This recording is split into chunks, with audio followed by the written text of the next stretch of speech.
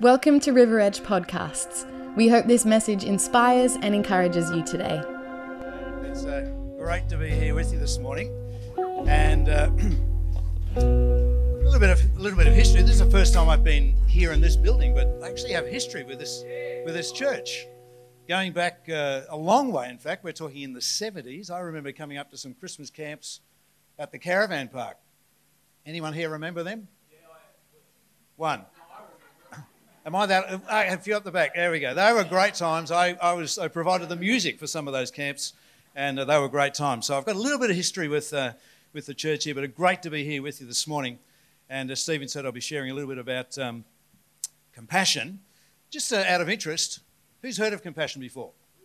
Okay, a few. That's great. Anyone like to hazard a guess just how many kids we have currently in sponsorship in the 25 different countries that we're working in? Just yell it out. There's Pentecostal church, right? So used to a bit of feedback, so it's great. 25,000? That's pretty good. Anyone else want to have a crack? Not you, Tanika, I know you know, but great to have Tanika here with me this morning, giving me a hand out. Fantastic. Because it's Sunday morning and this is the early service, right? Why don't I just tell you? Right? Just over 2 million. Just over 2 million kids in sponsorship through compassion projects.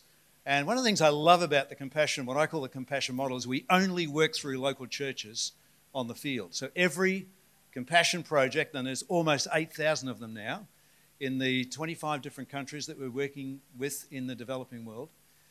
I've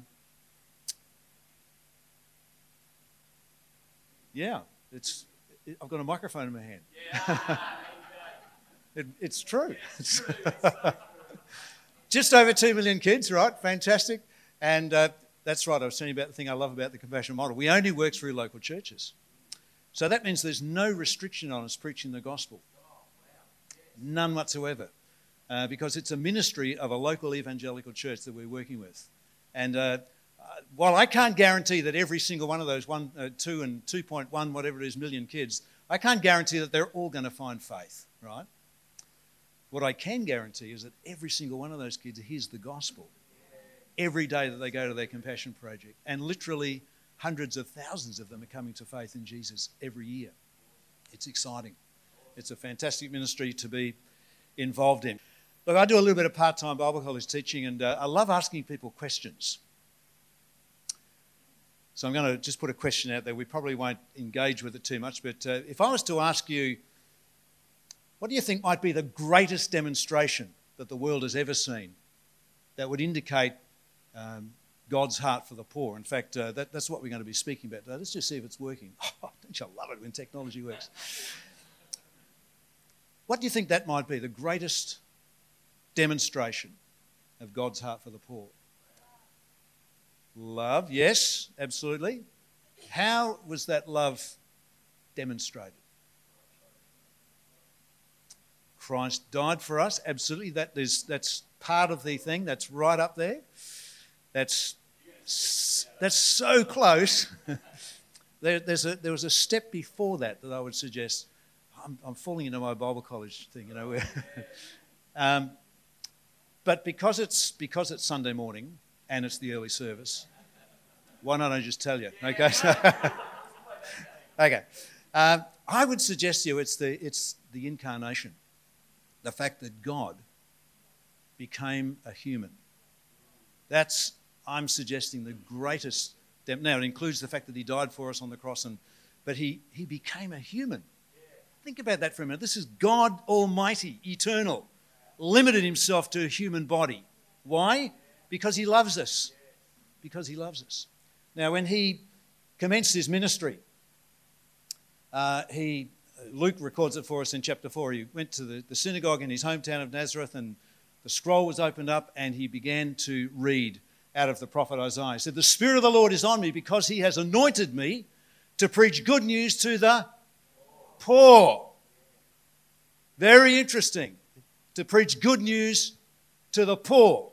And then he goes on to say, he sent me to proclaim freedom for the prisoners, the recovery of sight for the blind, to release the oppressed and to proclaim the year of the Lord's favour. Now, it's for the poor. Now, when we stop and think about the fact that when it comes to our fallenness, our sinfulness, there's not a thing that you and I can do about that in and of ourselves. Is that true? This is Christian church, right? I'm speaking the truth here, right? Okay, fantastic. There is not a thing that you and I can do about our fallenness in and of ourselves.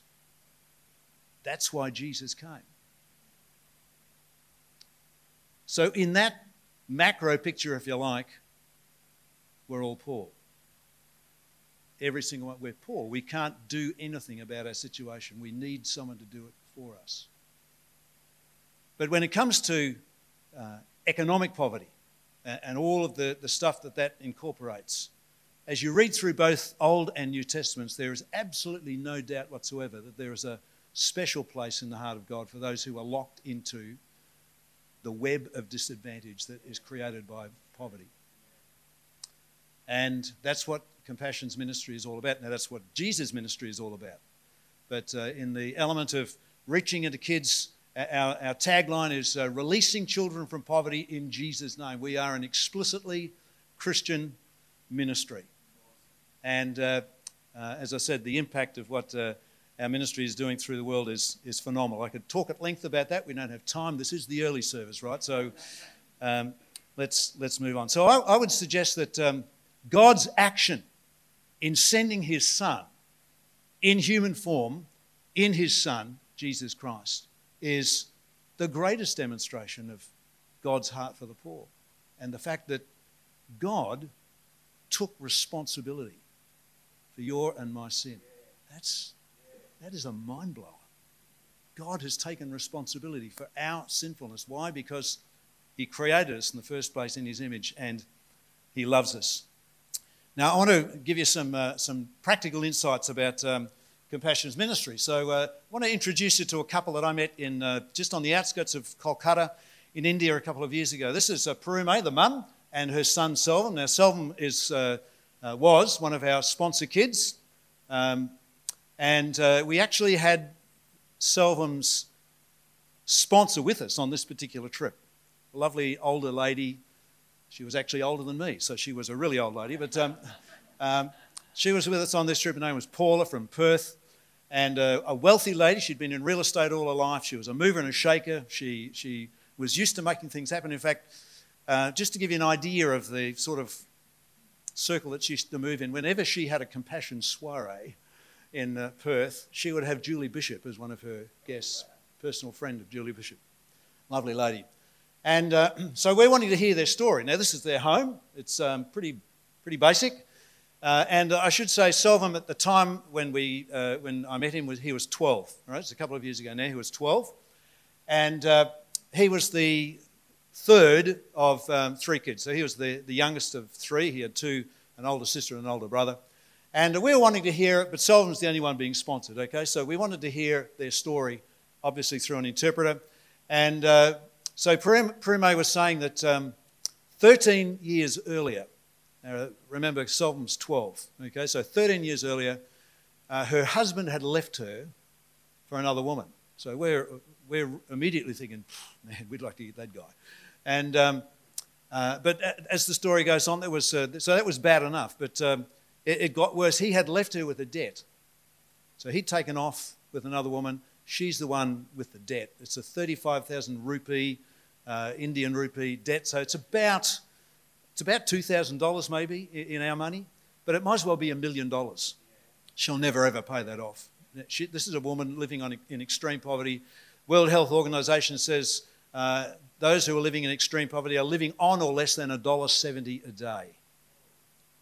That is impossible for us to compute, but that's the reality. So she will never ever pay that debt off. So for the last 13 years, her life has been working in a quarry 7 days a week, 12 hours a day, from 6 a.m. through to 6 p.m., 7 days a week, breaking big rocks into smaller rocks with a hammer, making road aggregate. That's been her life for the last 13 years.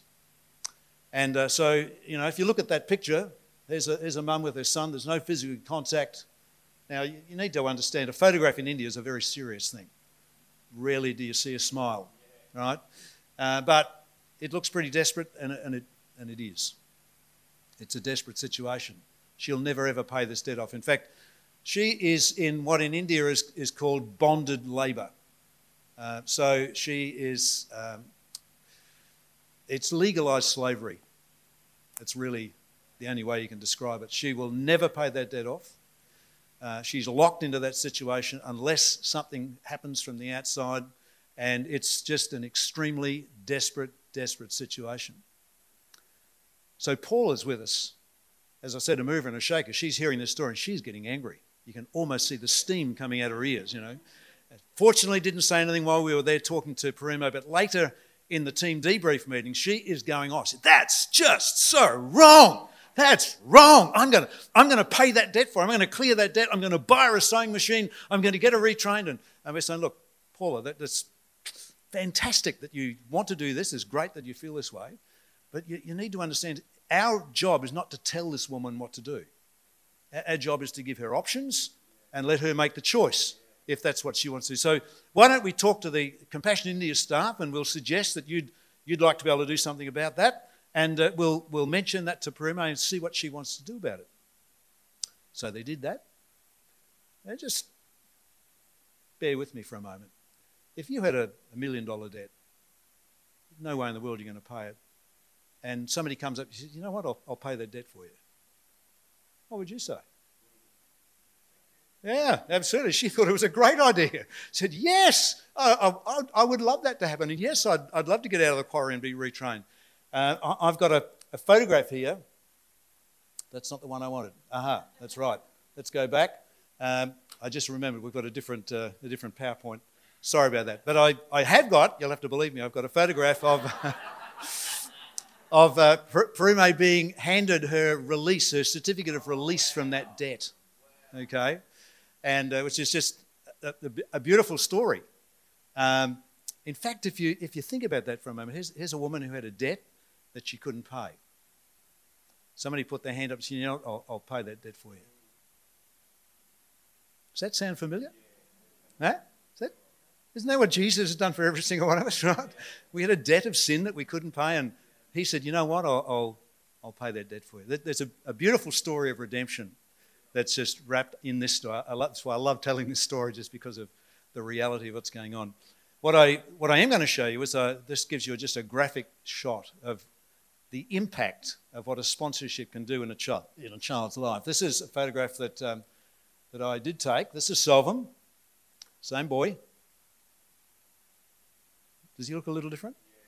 Yeah. Absolutely. This is just, it's a graphic picture of the impact that a sponsorship can have in a child's life, because as Stephen said, mindsets get shifted, perspectives get moved. The gospel is incredibly powerful in a person's life. We all know the reality of that, don't we?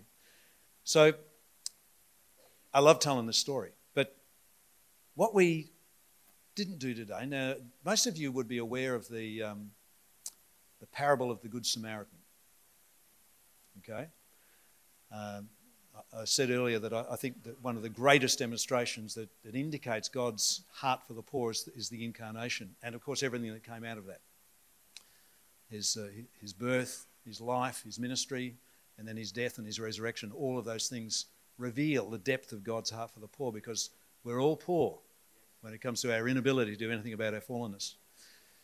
But I think the parable of the Good Samaritan is probably the best story that Jesus told that indicates the reality of God's heart for the poor. So most of us know it. We're not going to read it, but we're just going to walk our way through it. And so most of you, I'm sure, will be familiar of it. So it's in, if you want to check it out later, and just make sure I'm telling the truth here, it's Luke 10, 25 through to 37. Okay, check it out for yourself later on.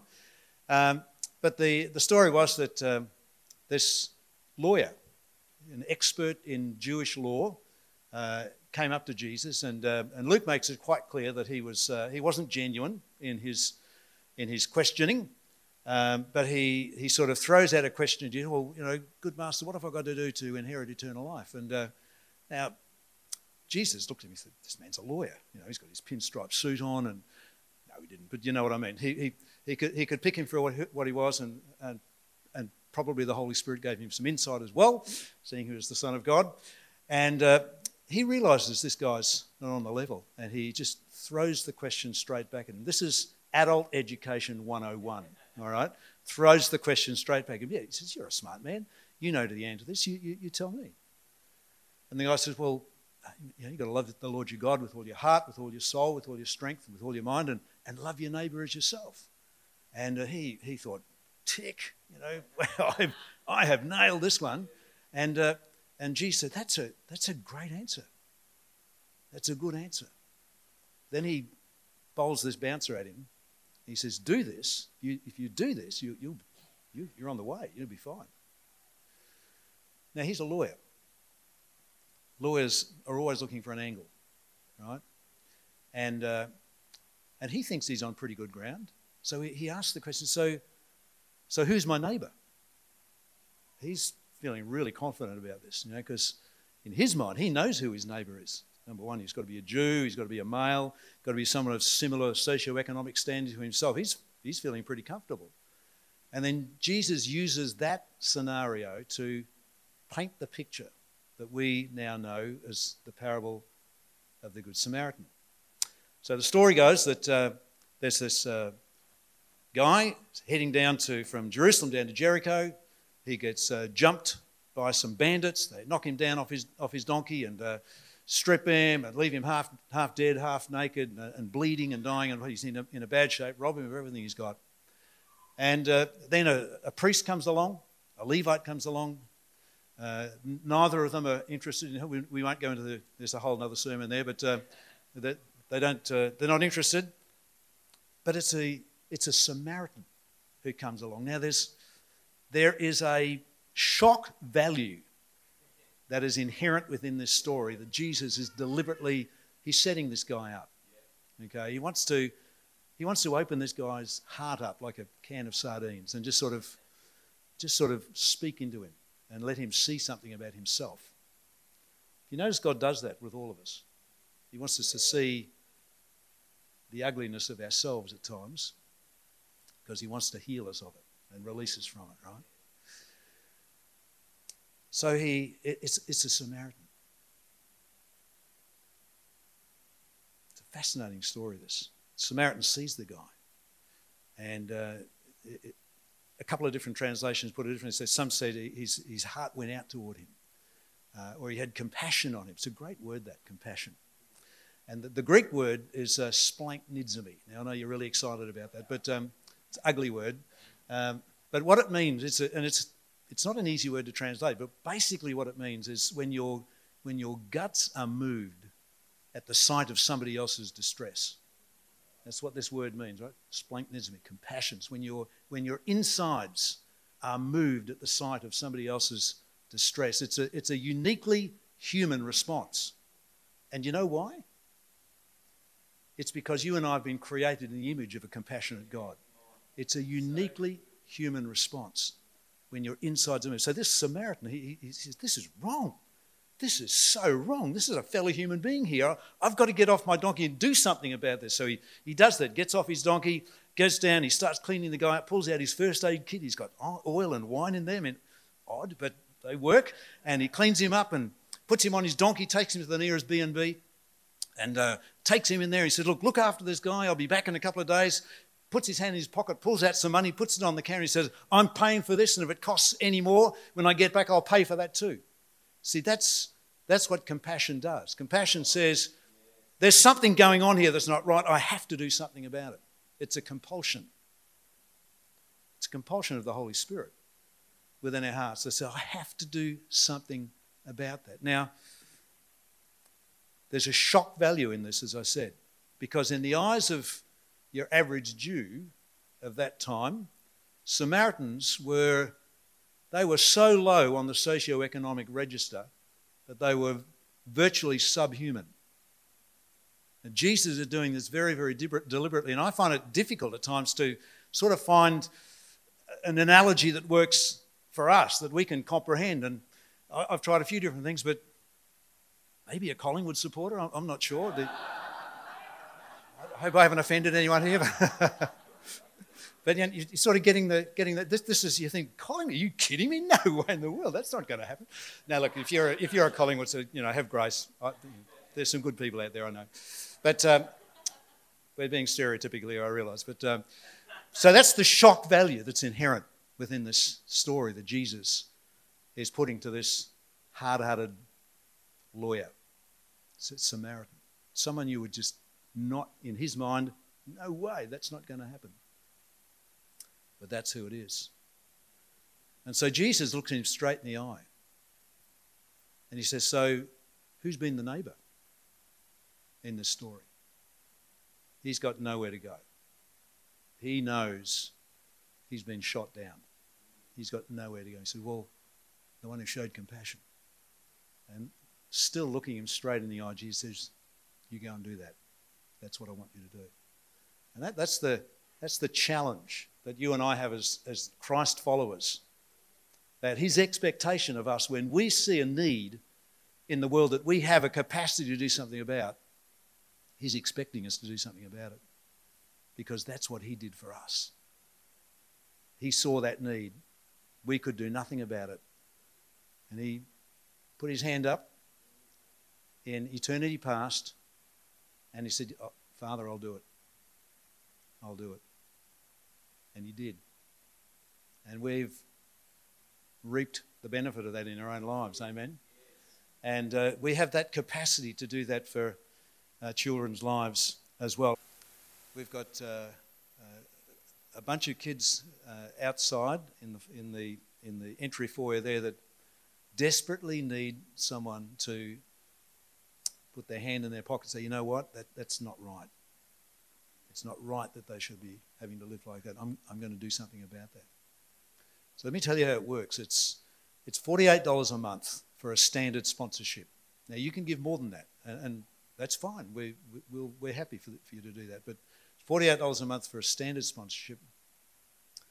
So let me break that down just a little bit, because some of you are doing the sums already, all right? And you're thinking, whoa, I'm not sure about that. It's $1.60 a day. $48 a month, $1.60 a day.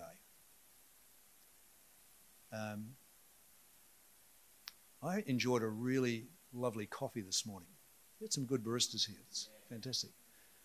And, Melbourne's just about the coffee capital of the world these days. But I'm seeing it's spread up. It's come up. You realise this was colder than Melbourne this morning? Just throwing it in, putting a bit of a balance into the thing, but it's going to be a beautiful day. We love our coffees, right? In fact, what I've noticed, and I'm speaking to myself here as much as anyone else, we buy our coffees without even thinking about it. Hello, right? $1.60 a day, that's less than half a cup of coffee. Less than half a cup of coffee to release a child from poverty in Jesus' name on a daily basis. So what I'm suggesting to you is that I know not everyone can, and I get it, but the reality is most of us can afford this. We buy our coffees, generally speaking, without even thinking about it. So most of us can actually afford this. So here's the challenge. You have an opportunity today to look at one of those child profiles, and I've got one here. In fact, I want to see this little guy sponsored this service, right? I love his name. Manchester Volcano Cavaloon. Wow. He is just waiting to explode. For Jesus. Right? And it says here that he lives with his mum, and sometimes his mother is employed as a cook, and there's one other child living in the family. So here's a lad living with his mum, another sibling, who desperately needs someone to say, you know what, this is not right. I'm going to do whatever I need to do to see this child given the potential to be released from poverty in Jesus' name. So that's the challenge that I want to leave with you. You have the opportunity to invest into a life that can change the trajectory of that life for eternity. What a fabulous opportunity. Let me pray with you. Father, I want to thank you for the privilege of being able to share with my brothers and sisters here at River Edge Church in Mildura. Lord, I thank you for their passion for you. I thank you, Lord, for the worship that we've enjoyed and just the love that is evident here for you. Holy Spirit, my prayer is that you'd be tapping us on the shoulder, as it were, and just saying, you know what? You can do something about this. And if you feel the Holy Spirit tapping you on the shoulder, I encourage you, be obedient in Jesus' name. Amen. God bless you. Thanks for joining today. It would be so awesome to see you at church this Sunday. If you'd like to know more about service times or simply want to find out more about church, head to our website, riveredgechurch.com.au.